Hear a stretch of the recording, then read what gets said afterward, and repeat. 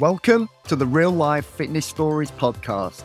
I'm your host, Scott Roberts. Stick around for inspiring real life stories of incredible resilience and achievement.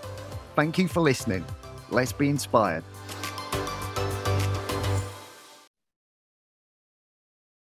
Hey everyone, welcome to another episode of the Real Life Fitness Stories podcast. I've got another amazing guest for you, the wonderful Jodie Spencer-Hobson. Hello. Hello. How are you? I'm good. Yeah, it's been a long time, hasn't it, since we've had a chat? But yeah, we're going to get into that because I was going to surprise you. Well, not surprise you with something, but okay. We'll get into that in a minute. But right. Do you just want to give everyone a little introduction to yourself, and then I'll just explain exactly what we're going to talk about? Yeah. So I'm Jodie. I'm 35. I work very long hours in the TV and film industry as a hair and makeup designer. And obviously we are here today to discuss my health and what I've been through over the past few months. Thank you very much for not ruining my introduction there. So Jodie has very kindly come on to talk about how at the age of 34, doctors told her they'd found a 4.6 centimetre tumour in her brain. This was after years of various symptoms. That was in December of last year, 2022. March of this year, she underwent brain surgery to remove the tumour. Now, the bit I'm going to surprise you with. So I've known Jodie for quite a while. She was a member of the Pure gym I used to work at before moving out to Marbella. She has been an online client of mine. I'm just going to go back to our messages. So obviously to set this podcast up, there's been a few messages back and forth, but our old conversations actually came up. Yeah. And I don't know if you've seen them, but... No, I haven't. Right. 27th of May, 2021. I just sent you a message saying, how are you getting on? I presume it was after we'd finished, just saying, how's things? Your message to me was, speaking about the symptoms and stuff and how far they went back, I've been getting stuck into the gym, which has been great. I saw a specialist for my migraines and I've ended up cutting dairy out, blah, blah, blah. We won't get into the dairy situation. But migraines were coming up in our conversations, well, over 2 years ago now. Yeah. Do you remember that? Yeah, I remember it well. Yeah. In fact, I remember training with you and saying to you probably on a few occasions, you know, I can't train today because I've got a migraine or I just don't feel right. And I think it was when I was training with you that the doctors gave me an original diagnosis of fibromyalgia. Yeah.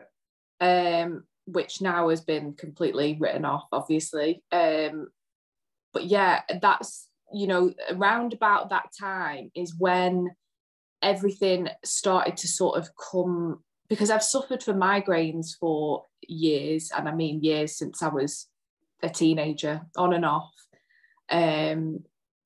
And I think it was when I was training with you that everything started to come back again.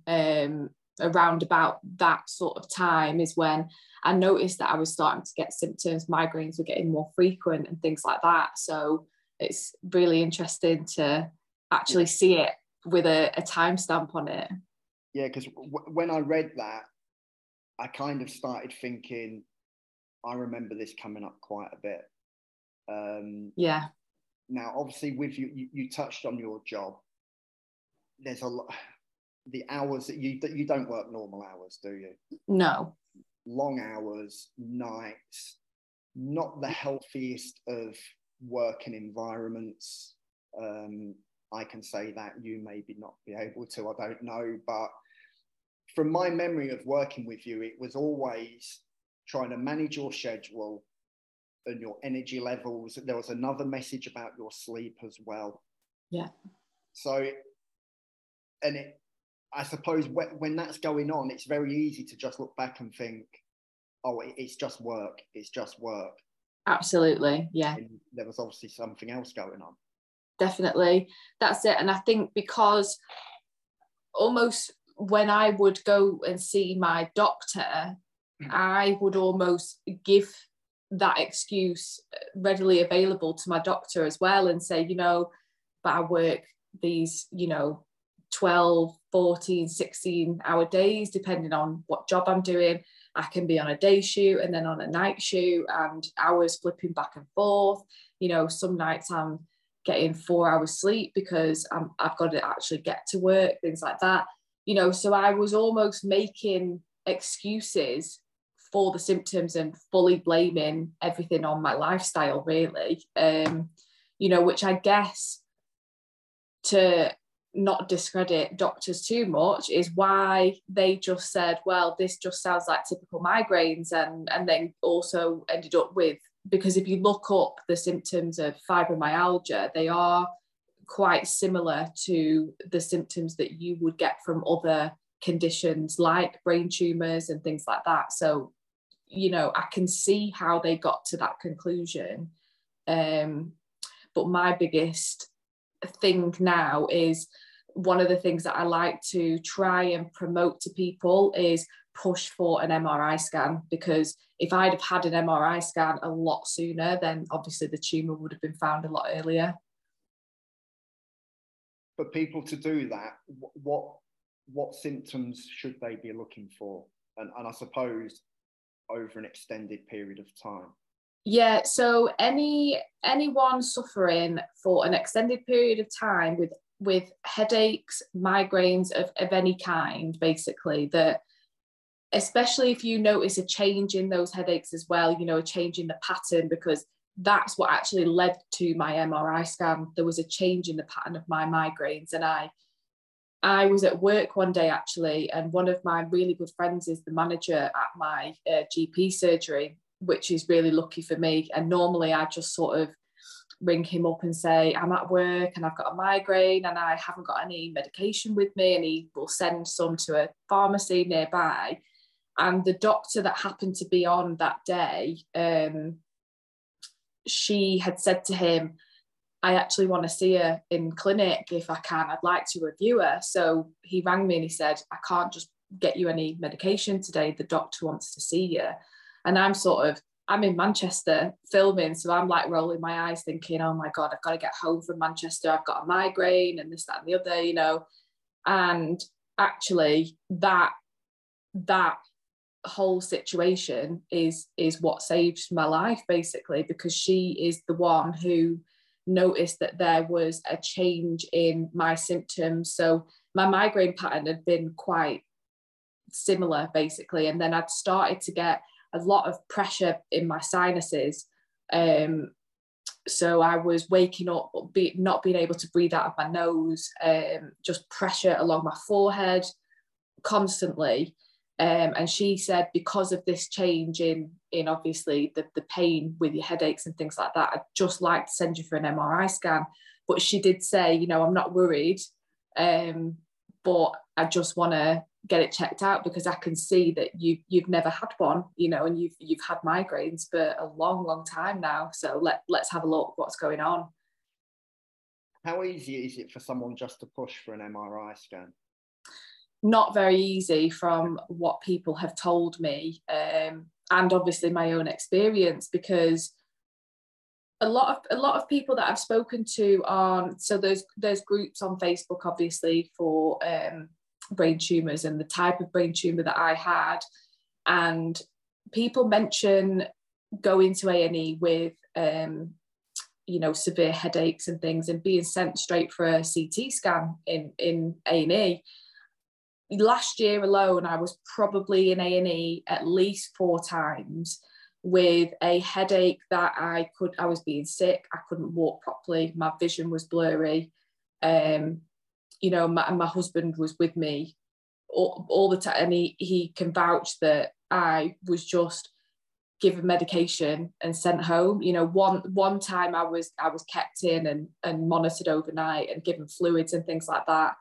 But not once did anybody send me, not even just for not for an MRI scan, just even a CT scan, which at how big the tumour was at that point last year, a CT scan would have definitely picked it up as well. So, you know, from my experience, it's not very easy to get a scan, and I would never have known to push for that at the time.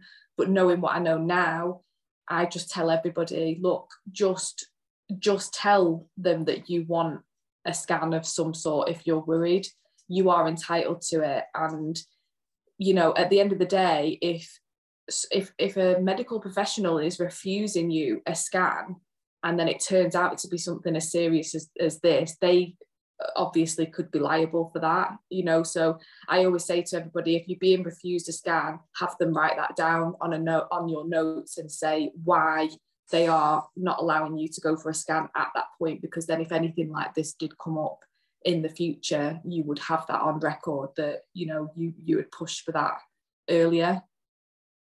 So before we get to last December, obviously we've spoken and I know how it affected your training and all the things we were trying to work on. Those symptoms you've been talking about, how did it affect your everyday life? So work, relationship, the week, socially, what general impact did it have? Do you know what? I look back now and I think I was in, like, I was like a robot. I was just sort of plodding along, basically, and I was just getting on with it. I had sort of been told so much just to, you know, you've got migraines, so that's just life now, basically. So I just adapted to that. And there's so many occasions, the girls on my team will say, I've been in work with full-blown migraines and still done a full day's work, you know. And I look back now, and it's only now that I realise how unwell I actually was and how much I actually neglected my own health, because I feel I didn't do enough to maybe push for more to be done. Socially was a massive thing for me. I was completely withdrawn, you know. I wasn't going out, I wasn't doing anything, you know. My husband will say I just had no energy to do anything. I would work and I would come home and I would sleep, and that would be it. If there was something planned, 9 times out of 10 I would be cancelling, because I either had a migraine or I just didn't have the energy to do it. I don't know now, looking back, how I trained probably 2, maybe 3 times a week in the lead up to my wedding, where I was actually working part-time, because I'd done it on purpose like that, because I knew that if I was working full-time, there is no way I would have been able to find the time to go to the gym and, you know, prep my food and things like that. Obviously it was my wedding and I wanted to feel amazing. So, you know, I knew that working full time, I would have never been able to do it. So I purposefully worked part time to do that. And yeah, I just can't believe what a different person I was, and I didn't even realize it. I was almost in, probably, I'd say, the 3 to sort of 4 months before they actually found the tumour, I was actually in a state of probably depression that I didn't realize was actually happening. Well, it's just, when it's gone on for that long, you just kind of learn to live with it, I suppose. Yeah, definitely. Even though it's your normal, and as looking back, as abnormal as it sounds, when you've been living like that for such a long time, it just becomes a normality, doesn't it? Yeah, especially when you're being told by medical professionals, you know, this is just life, basically. You know, I hadn't even been referred to a neurologist or anything, you know. Yeah, I was just prescribed medication after medication, and that was it, you know. So, and I was in the bracket of having enough migraines for it to be classed as a chronic condition and for it to be actually classed as a disability. You know, I was getting them at least once a week for about 4 days in a row. Again, probably the 3 to 4 months before they actually found the tumour. That's the period where it had got really bad, and I was working through that as well, you know. And again, I put it down to work. So you've mentioned your wedding a few times. I think it's actually important in all this because you got married quite recently, didn't you? So yeah. When was the wedding? It was June the 25th last year. Right. So married in June. October of that year is when you was referred for an MRI. And then December the 7th, you had the MRI. And that's basically when they told you the results. Yeah. So the October is when the situation that I've just spoken about, where I was at work and they made me go in for an appointment, and then she referred me for the MRI scan. So then it took about 6 weeks for that MRI scan appointment to actually happen. And bearing in mind, this doctor that I saw, she actually wasn't my normal doctor, and I had just switched to somebody new because well, I was fed up of having the same doctor tell me the same thing over and over again, you know. So it was all a strange sort of series of events that happened at the same time. So yeah, and then I went for the MRI scan, and I remember it's so, everything is so like vivid to me when I think back to that day, you know. And I was on the phone to one of my team from work, because obviously I'd had to come out of work to go for the MRI scan. And then my phone started ringing with my doctor's surgery. So I had to like hang up basically. And I answered the phone, and that's when my doctor said, you know, and we've had your results back from your MRI scan. And I said, oh, I only had it this morning, sort of thing, you know. And obviously with the NHS, that's not sort of the speed you expect things to happen. So already I was thinking something's not right. And he said, are you available to come in and see me? And I said, yeah, sure, when? And he's like, now. And I'm like, right, okay. And I had said, right, I am panicking a bit. My husband will be home in about 20 minutes. I don't know if I can wait that long. And he said, well, they have found something on your scan. And at this point in my head, I was thinking he was going to tell me that I had something like MS, because the symptoms that I had were very similar, basically, to something like multiple sclerosis. And I thought that's what they found. They found lesions relating to something like that. And then I just said, are you able to tell me what it is? Because I'm going to go into a panic attack if I have to sit here for 20 minutes wondering what it is. And he just said, I wouldn't normally do this over the phone. He said, but you have got a brain tumour, and I cannot even describe, your whole world just goes silent, you know, because the only brain tumour that I'd ever heard of at that point was worst case scenario, you know, like a glioblastoma, which is, you know, people are given months to live when they have a diagnosis like that. So I was like in complete shock. My doctor's talking to me. I couldn't hear anything that he was saying. My hearing just went, everything. I just said, I'll be with you in, you know, 5 minutes. And I rang my husband, who was driving home, and he answered the phone all cheery, like, I'm just going to go to the shop and get something for tea, like, what do you fancy? And I was like, you need to come home, you know. And he was like, why? And I said, I've just had a phone call off the doctor. I need to go in. And he just said, what's happened? And I said, well, you're driving, so you need to just come home. And he said, well, I'm going to drive even faster if you don't tell me what's going on. So then I had to break the news to him over the phone. And he's wondering how he got away with not having a speeding ticket, basically, on that journey home. So we went and saw my doctor, and he talked us through everything, basically. And my doctor had actually said to my friend that works at the surgery, that was one of the most difficult conversations of his entire career. In what way? Why? He said, young couple, sat across from him,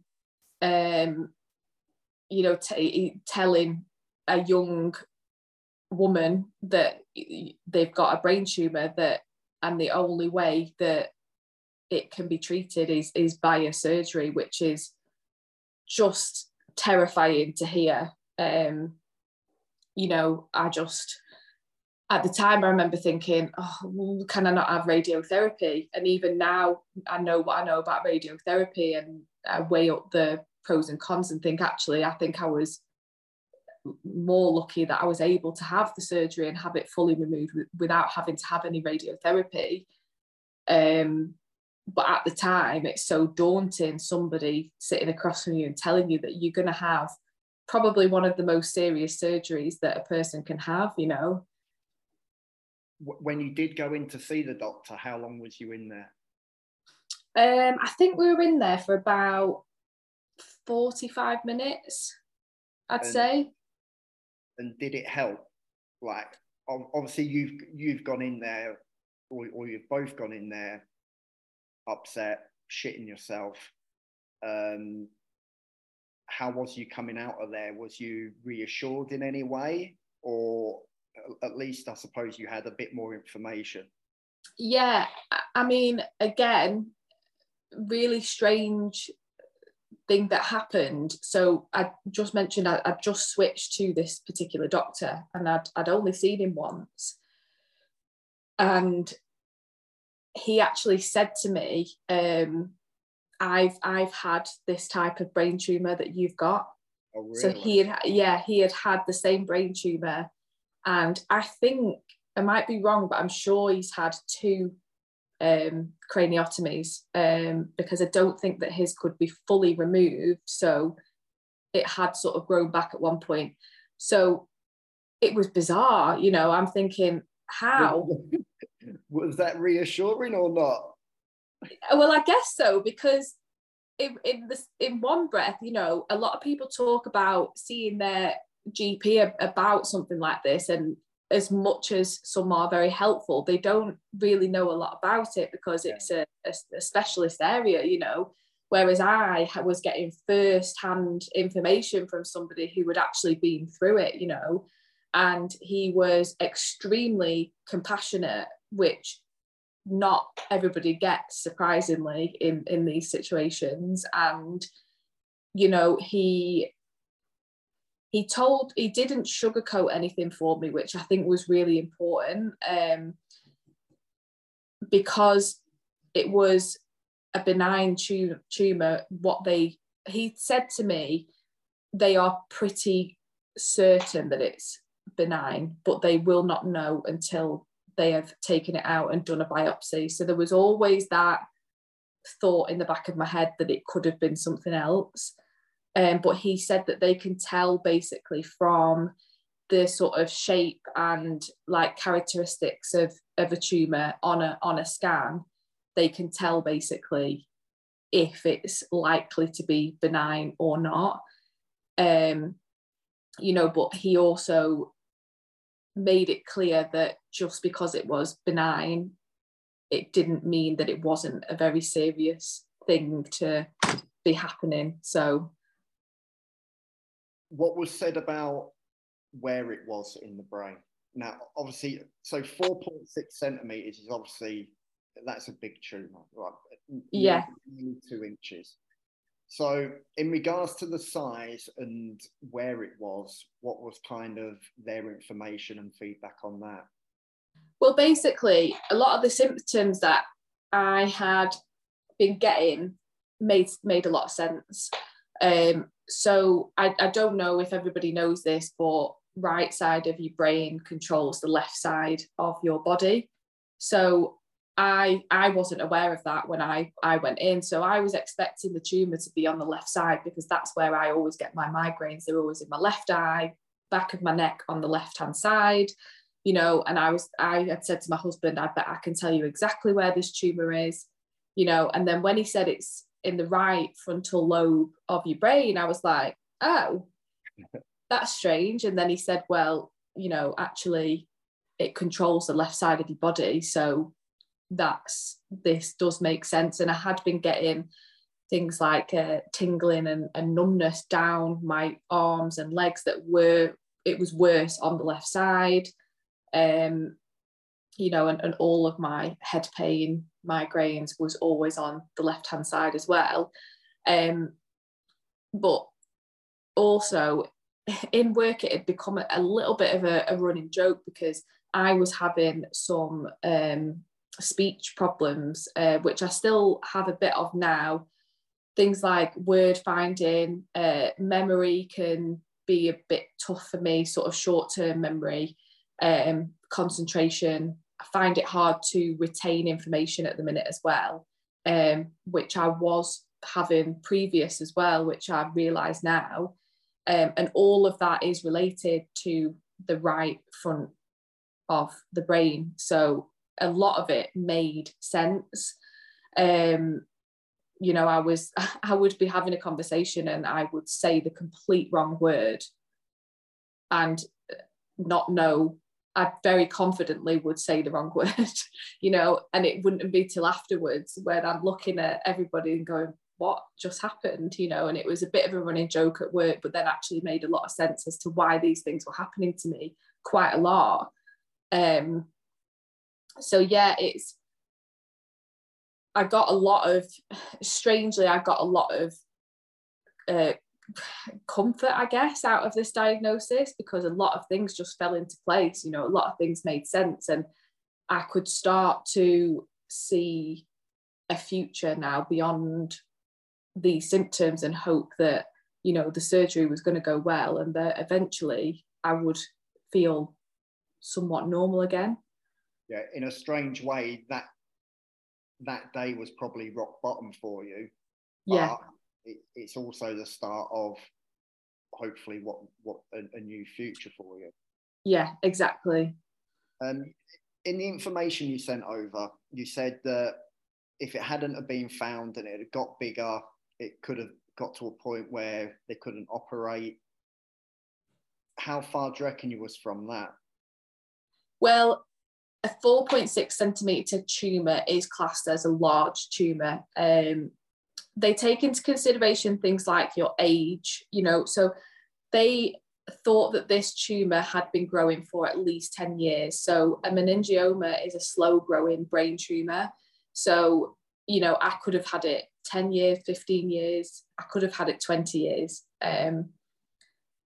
So it's just one of those things really where sorry, I've lost my train of thought. This is what happens to me. That's all right, because so have I. Because one thing I've found doing these podcasts, I'm looking at notes, I'm trying to think of the next question, and then listening. And trying to listen at the same time. So you're doing much better than I am. I'm going to jump forwards to, so the MRI, you was told about everything in December. The operation wasn't until March. Yeah. Obviously, we've spoken about the size of the tumour. That's a long period of time. To me, that seems a long period of time. Yeah. So, is it just due to the NHS and the waiting time and everything? And yeah, so how was that three-ish month period? Within a week of my diagnosis, I was sent this letter. So even though they thought that the tumour was benign, you are treated as a cancer patient, because obviously they can't be sure, and brain tumours are kind of in this category of unknown. So I had the letter that everybody who has suspected cancer is sent with the 2-week wait. And it says on this letter, you're entitled to, you have a legal right to a 2-week wait, of 2-week referral, and you should be seen within that 2-week period. I waited 4 weeks to be seen by a consultant. That 4 weeks was the worst part, because until I'd seen a neurosurgeon, and because it's his speciality, you know, and it was him that I wanted to speak to. So until I'd seen him and got answers from him, my mind was all over the place, you know. You convince yourself that they might have got it wrong and it's something else, you know. So yeah, I was, after it had got to 2 weeks, I was ringing up, and so this was over Christmas, and I kept being given the excuse of, oh well, it's, you know, it's Christmas and we've got a lot of staff off and this, that and the other. And I'm like, right, I get that, but you know, a couple of weeks ago I was told that I had a really big brain tumor. So, you know, and to be fair, most of the people that I spoke to were really helpful,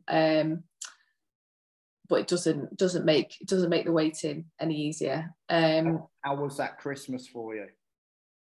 Strange, very strange, because we thought that I would have been seen before Christmas, you know, so we would have some answers and Christmas would have been a bit more enjoyable in that sense. But we just had to try and forget about it, and, you know, just try and have a nice day with family, basically. You know, obviously priorities are shifted very quickly when something like this happens. So Christmas with family was just all both me and my husband needed at that time.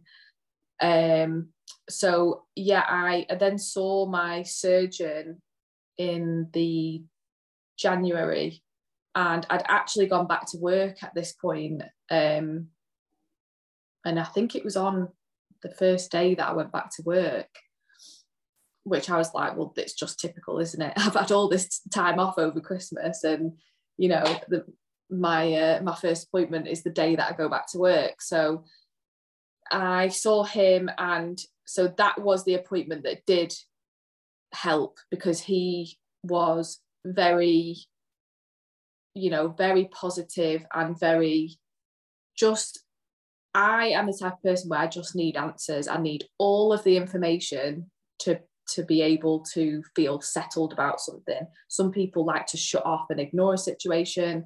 I like to know, absolutely, I need to become an expert overnight, basically, on something.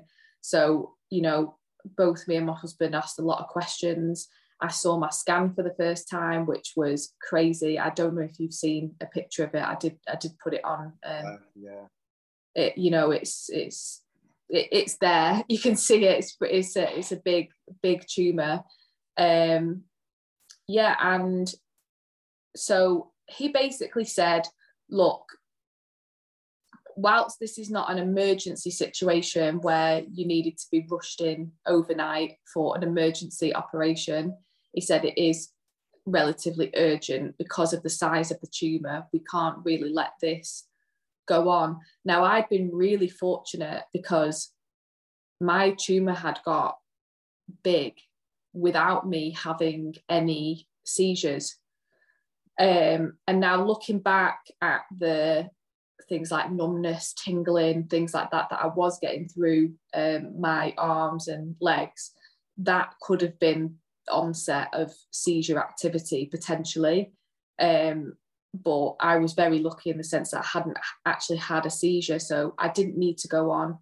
A lot of people are put on anti-seizure medication before the surgery, which I didn't have to go on, and people are also put on steroids, which again I didn't have to go on, which I'm so unbelievably grateful for, because I have heard that recovery-wise, those two medications can make the recovery a lot harder.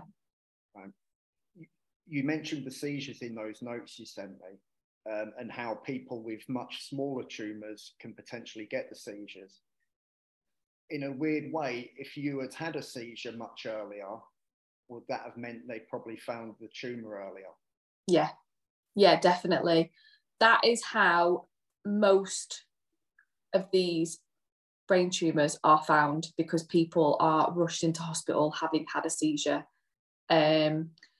Women of my sort of age, there's been a lot of situations where they have been pregnant. So these tumours can have hormone receptors, and obviously pregnancy, that would then speed along the growth of the tumour because of hormones.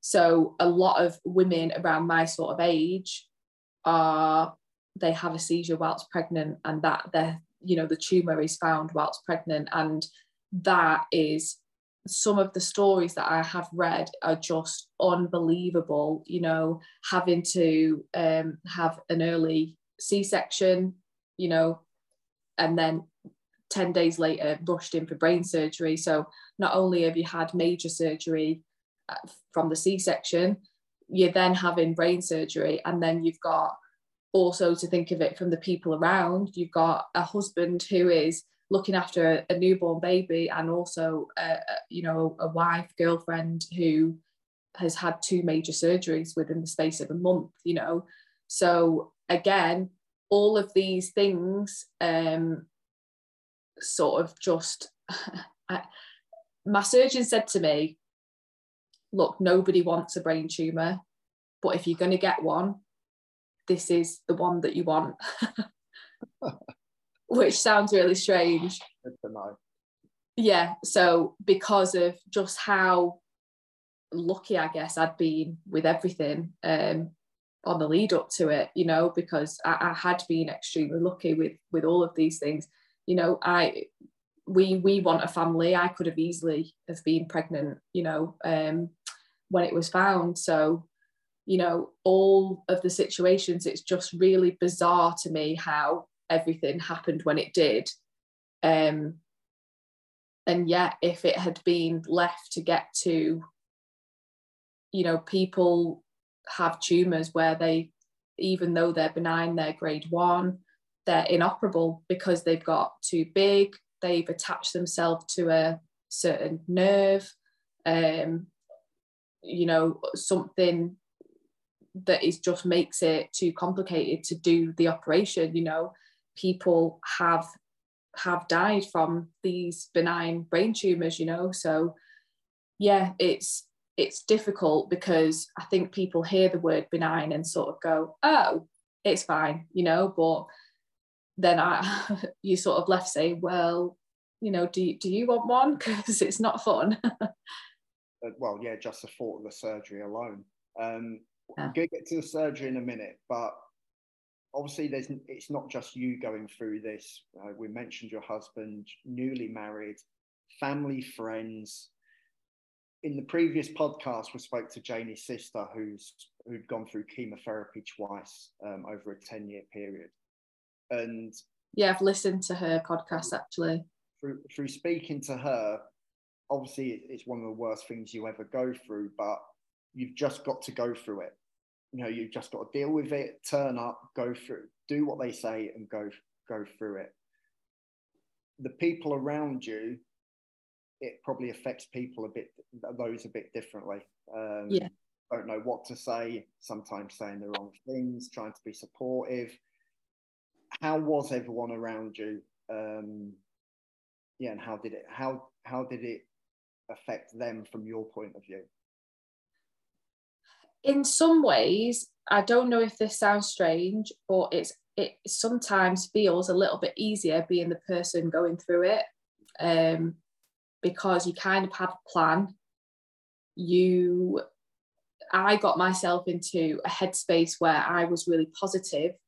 I was really motivated. My house was the cleanest it's ever been.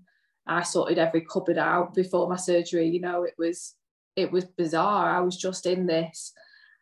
Someone had said to me, a nurse friend of theirs said, who works with cancer patients, she'd said that genuinely the patients who have a positive attitude about their treatment and their condition generally recover better. And that stuck with me. So from that point onwards, I was just you know, I've got to keep positive in the lead up to this.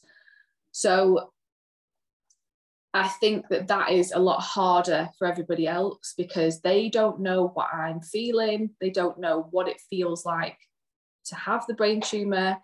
You know, if I'd got a migraine in before the diagnosis, people were understanding, you know, and sympathetic. But now it was a completely different story. If I said, oh my, I've got headaches today, or, you know, it was a big panic. So yeah, for my husband, it was difficult, especially the day of my surgery. He really went through it. You know, we joke now that I was blissfully asleep and unaware of everything that was going on, and he was pacing up and down our kitchen, you know, waiting for a phone call. And unfortunately, the NHS failed us on that day with him, because we'd given over phone numbers. We'd said, please call as soon as I'm out of surgery. You know, just let him know that I'm all right. You can tell my mum, my dad, everybody that I'm fine. And he was ringing back and forth. Nobody rang him. Really? Yeah, they'd misplaced his phone number.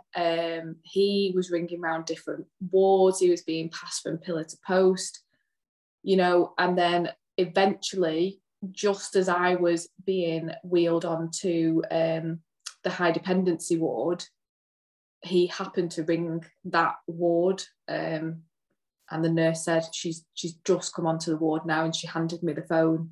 And he just absolutely broke down on the phone, you know, because he just started to think worst case scenario, because he was just getting told, oh, you know, I can't give you any information. I'm not qualified to give you any information, so I'll have to get someone to ring you back. And he's thinking, at this point, we'd been told that the surgery would be about 3 to 4 hours. And I think it had got onto sort of about 5 hours at this point. So he was thinking, what on earth has gone on, you know? So yeah, I think the people around the person going through something like this don't get enough credit for actually how it affects them mentally. And I think it's really important to make sure that those people get support as well. Talk us through this. Well, I know you was asleep, but talk us through the gory details of the surgery, exactly what happens. Yeah, so one of the worst things was I went in for the surgery on the Tuesday, and I'd hyped myself up and I was ready to go. And I was sent home because, and I mean, through obviously no fault of anybody's, but there had been a really terrible car accident. I was at Preston Royal, which is one of the specialists in the area for me. And there'd been a really bad car accident, and 2 people had come in with brain injuries and needed not only my surgeon, but also my theatre space. So my surgeon actually came to me personally and apologised and just said, there's nothing that I can do. And obviously I was understanding, because if that was me, I would definitely want to be treated there and then. So he said, we'll reschedule for Thursday, which was amazing, because it doesn't normally happen that quickly. If you're sent home, you know, you could be waiting another 2-3 weeks. But obviously with me, I was in that urgent sort of bracket as well. So he was quite conscious about getting it done. So then it was like Groundhog Day on the Wednesday, reliving the day before surgery again. And so went back in. And then the thing that threw me on the Thursday was that the routine of what happened was different when I went back on the Thursday. So I was put on the Tuesday, I was put in a quiet sort of cubicle with a really comfy chair by myself, relaxed environment. When I went back on the Thursday, I was sort of shoved into a room with loads of different people who were having all types of surgery. You know, someone was having surgery on a broken arm, you know, someone was having, I don't know, like something done to the toe, you know, and I'm sat in there thinking, how am I sat with these people right now? Like, you know, not that anybody's more important than anybody when it comes to surgery, but at the same time, I was thrown by the fact that it was just different, and that just wasn't good for my mindset, because there'd been that change. So anyway, I ended up speaking to a nurse and just saying, you know, I'm panicking. I'm here to have brain surgery. I cannot sit. There's just so much going on in that room. And at this point as well, I was quite badly affected by a lot of noise and lights and things like that. So it was just all contributing to me just starting to feel anxious. And anyway, they were great, and they put me by myself and whatnot. But it took until I was there at 8 o'clock in the morning. It took until 2:30 that afternoon for me to actually go in for the surgery. And it's all really strangely casual. Someone just comes to get you. You know, you've got a gown on. I still got my trainers on, and they just walk you, because I'm able to walk, you know, just walk down to. And once I got into the room and I'm looking around, and there's all this like scary medical equipment, and then it's like, take your shoes off and get on the bed sort of thing, you know, and it's the weirdest thing. And I'd been pretty fine up until that point where I led on the bed basically, and I just remember putting my head back and the nurse speaking to me, you know, what do you do for a job, this, that and the other. She'd started saying, you know, oh, who have you worked with? And I was telling her that I'd been working on Brassic, and I'd been working with Michelle, and she's like, oh, well, no pressure then, because we've got Precious Cargo, we've got Michelle Keegan's makeup artist sort of thing. And that's sort of the last thing I remember, because they obviously give you the anaesthetic like without you really knowing, just to keep you as calm as possible. But I do remember just before then I'd got a little bit upset, and the nurse walked out of the room, and then in came my surgeon, and he stood at the end of the bed and he said, you all right? And I said, I don't know. And he said, listen, you're going to be absolutely fine. So that, whether he meant it or not, it helped, you know. So, and I think I was really lucky to have such a compassionate surgeon, because I don't think it always goes that way. I think these people are so amazing and intelligent, you know, and they have a job to do to stay focused. And I think a lot of the time you don't get the two combined. So I was really, really grateful for that. And so, yeah, and then the next thing I know, I'm in recovery, and there's a nurse in my ear saying, you know, you're waking up now. So, and I couldn't believe it. You know, there's that time just passes and then you're awake. But, you know, I was quite unwell coming off the anaesthetic. I was on quite strong painkillers, you know, I was having oxycodone through IV at that point, because the pain was just like, I can't even describe it really. But yeah, they got it under control quite quickly. But I was in a bit of a bad way to start with, just because I was quite sick coming off the anaesthetic, and that's what they said it was, because I was unbelievably dehydrated. So they were trying to give me fluids through an IV, but all I wanted to do was just drink gallons of water. And obviously you can't do that. But they would put, when they actually took me back to high dependency, they put water next to me, and I was just like chugging this water because I was so thirsty. And then I was just throwing up for like hours. Oh, really? Yeah, so that wasn't great, because I couldn't really lift my head up properly. I don't know if this is too much information, but I had a drain. I had a drain in my head as well. So they put a drain into your head to drain out any fluid, basically. And that is bizarre, because once that actually got removed the next day when my husband came to visit me, and the nurses just come in to your little area, close the curtains, and then I said to my husband, are you going to be all right, like watching this happen? And they like were saying, we haven't got a bed for you, so don't pass out, sort of thing. And they just take it out there and then. But having that removed, like, was actually like having a weight lifted, because I realised it was the drain being in that was making me feel very dizzy and just sort of heavy and strange. So once they took that out, I felt a bit more mobile. So that... Whereabouts was the drain? So obviously they've cut you open to get the tumour out. They've stitched you back up and everything. So where was the drain in relation to all that?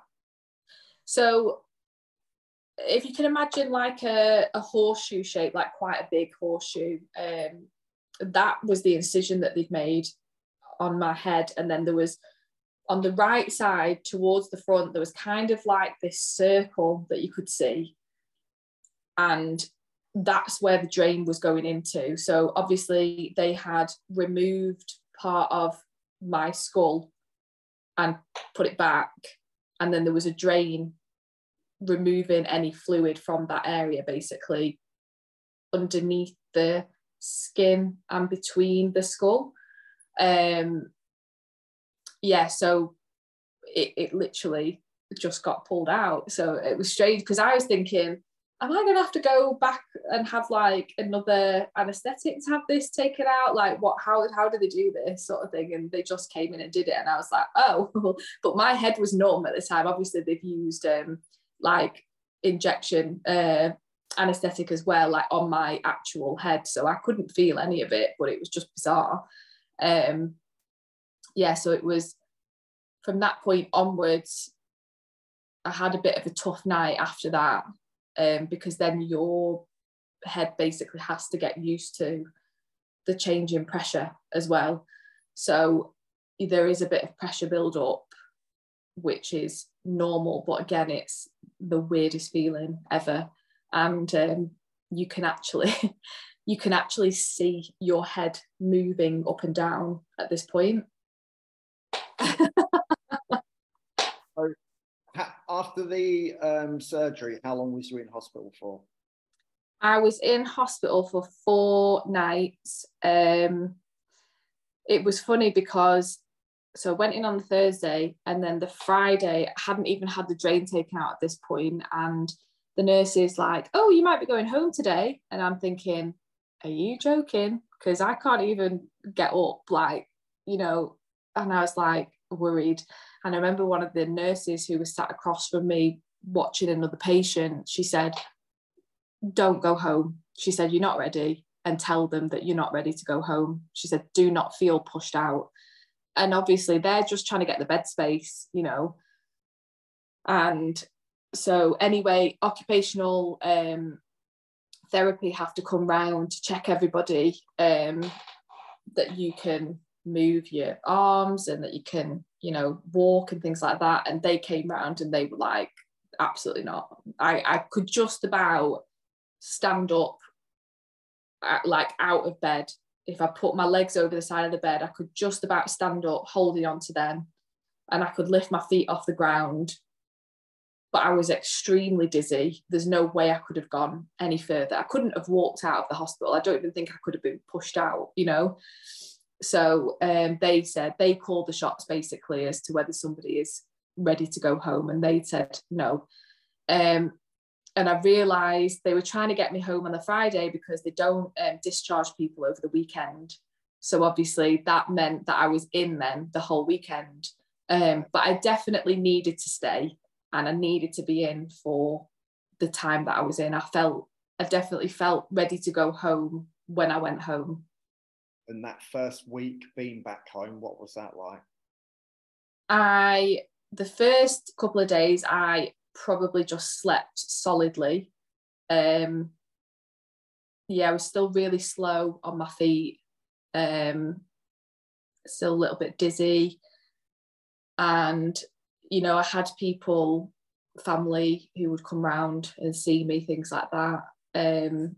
But yeah, I just remember being tired like I've never felt fatigue like that before.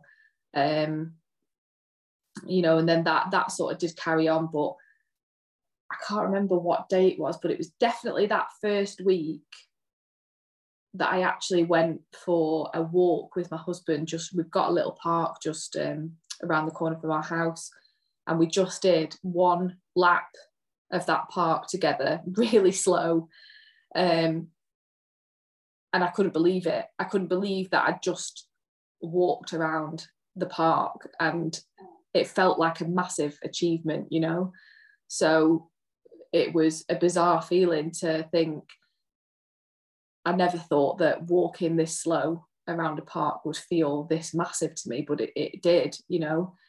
And also that week I ended up shaving all of my hair off as well, because I was not left with a great hairstyle, and I kind of just had like this patch of hair on the left-hand side and then a patch at the back, but they'd shaved pretty much the whole top and right-hand section of my hair. And I was so fed up of this. They just put it in a plait with like an elastic band around it, and I was so fed up of it. So yeah, my husband ended up shaving the rest of my hair off for me, which again was a bizarre feeling because I couldn't really feel my head properly at this point, and we were having to be careful obviously around the incision and things like that. But again, I never thought I would feel good about shaving all of my hair off. Obviously it's a big thing. Yeah, I was going to say, how was you mentally with that? Because I presume you'd never had a bald head before. No. Probably generalizing a bit here, but you know, being a woman, your hairstyle is massively important, especially in your job as well. Definitely. Did it affect you massively, or was you just at the point of, this is just what I need to do? Yeah, I'd kind of got myself into a mindset with my hair of, you know what, it's just hair at the end of the day, and if I need to have my head shaved for my health, you know, and bizarrely, I thought I would be really bothered by it. And I know it does bother a lot of women, and I completely sympathise that not everyone can get into the same headspace that I had got into. But I kind of just got to the point where I thought, it really doesn't matter. It's just hair at the end of the day, you know, and it'll grow back. And at the end of the day, I'm just grateful to be alive. So, you know, it didn't bother me at all. I have moments now where it's growing back and I'm like, I'm fed up. I wish I had my hair back. You know, why did I have to lose all my hair, this, that, and the other? But yeah, very quickly I snapped myself out of it, because yeah, it was just one of those things that was just part of the process, really. So we're about 4 months since surgery. Yeah. You said before we started, it's only really the last couple of weeks that you've started to feel yourself again as such. Talk us through that bit. Where do you feel yourself getting better and coming back to your old self and things like that? Yeah, so I still have days where I have to take it easy.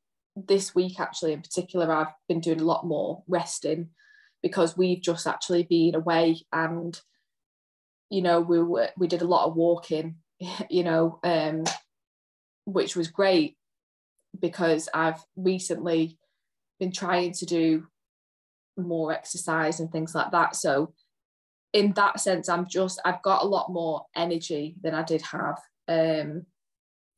Really strange things, like before the surgery or the diagnosis, I would be asleep constantly. You know, I was like queen of napping. You know, I just, if I had the opportunity to go to sleep for 10 minutes, I would go to sleep. Now I don't feel that urge as much anymore. And obviously I do get it. Like I say, I have a couple of days where I just think, whoa, I need to slow down a little bit. But that's been one of the biggest things for me, where I thought, oh, I don't nap in the afternoon. Like, obviously I'm off work at the minute, and it's like I'm not I don't feel that urge to go for an afternoon sleep for like 2 hours, which is just such a big thing for me.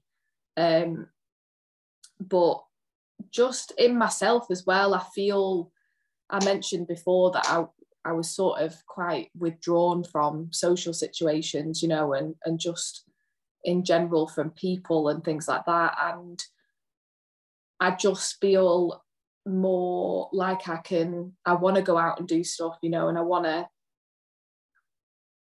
to make plans, and if something's happening, I'm much more up for doing something.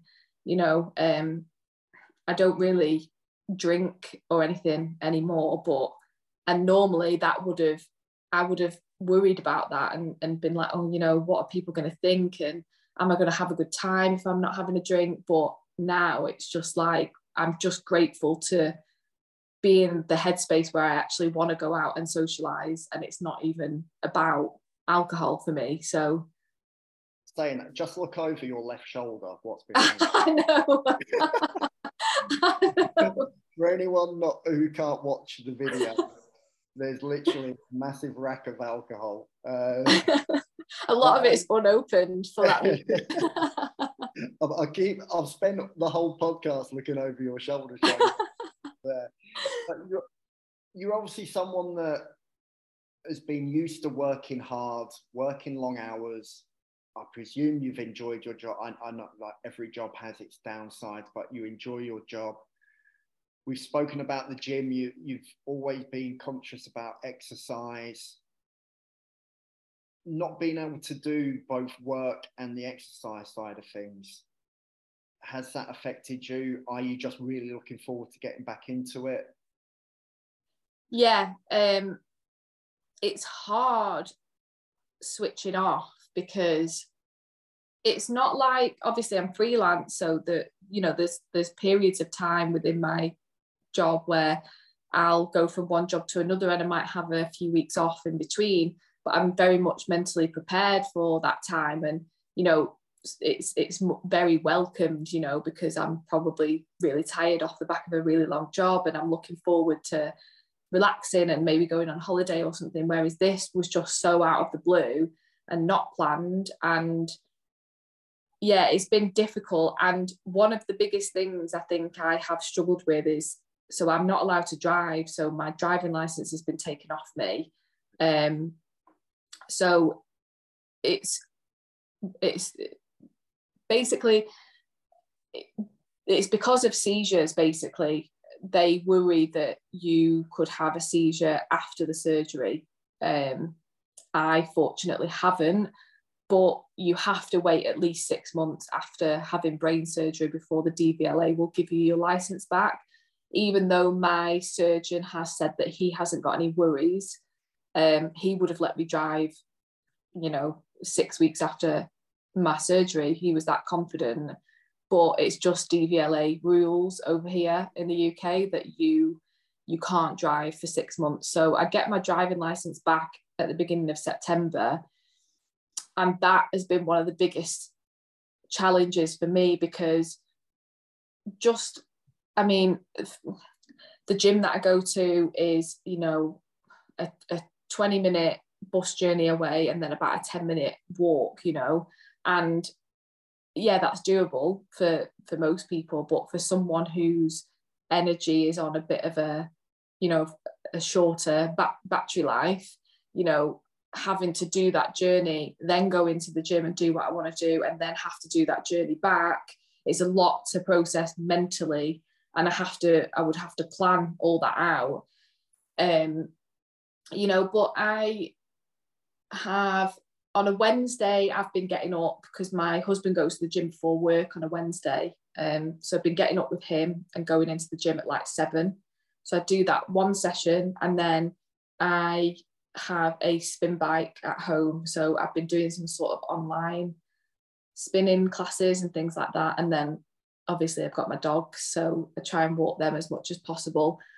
And that's kind of how I've tried to just be a bit more active without pushing myself too much, because I'm very aware that that's what does set me back, is if I do too much.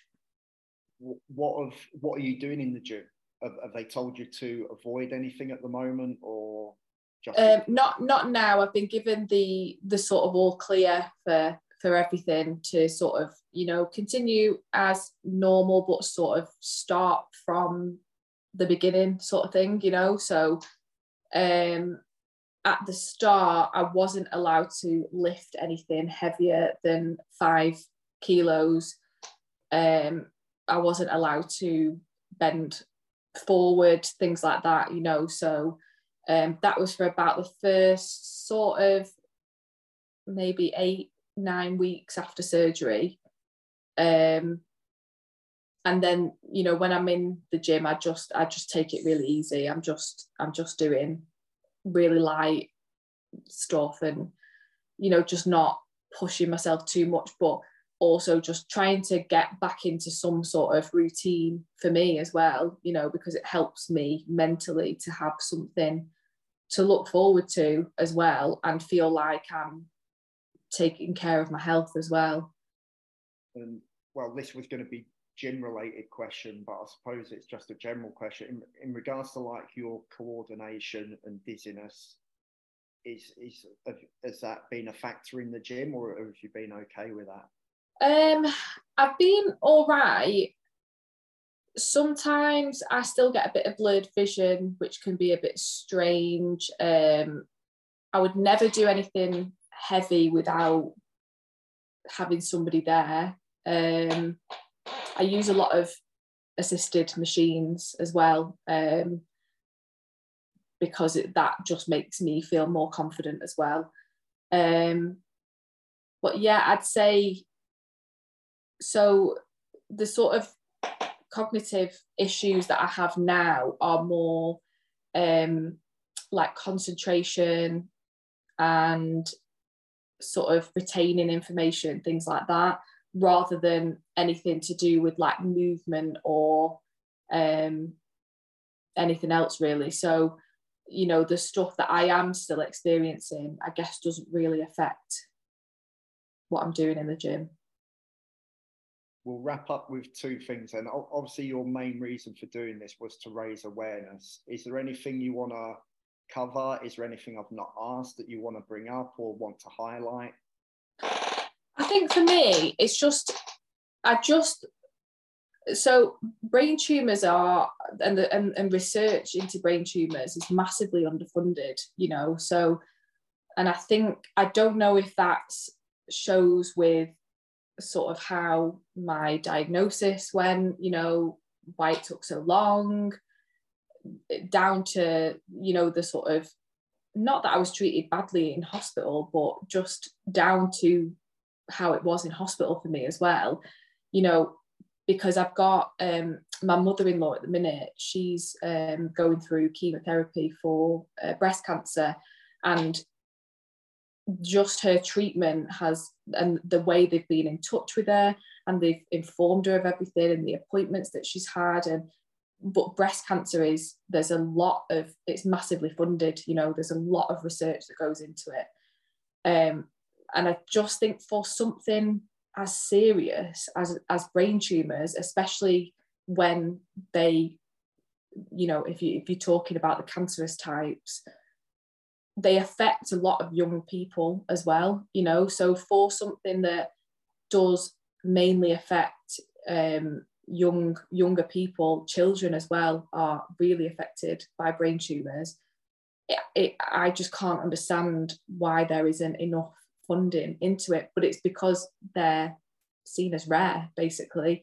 I think it's something like 12,000 people in the UK every year are diagnosed with some form of a brain tumour, which sounds like a lot, but it's not, you know. So because it's seen as one of the rarer things, it's just not sort of, I guess there's just not as much funding into it. So, you know, I think it's good to raise awareness around the symptoms for people to be aware of when they should start asking questions, you know. And anyone who's experiencing, you know, if you notice things I think people think of a seizure as someone passing out and having a fit, which is not always how seizures happen. You know, people can be sat upright and just sort of stare into space and not realise that they've done it, and they won't remember anything from that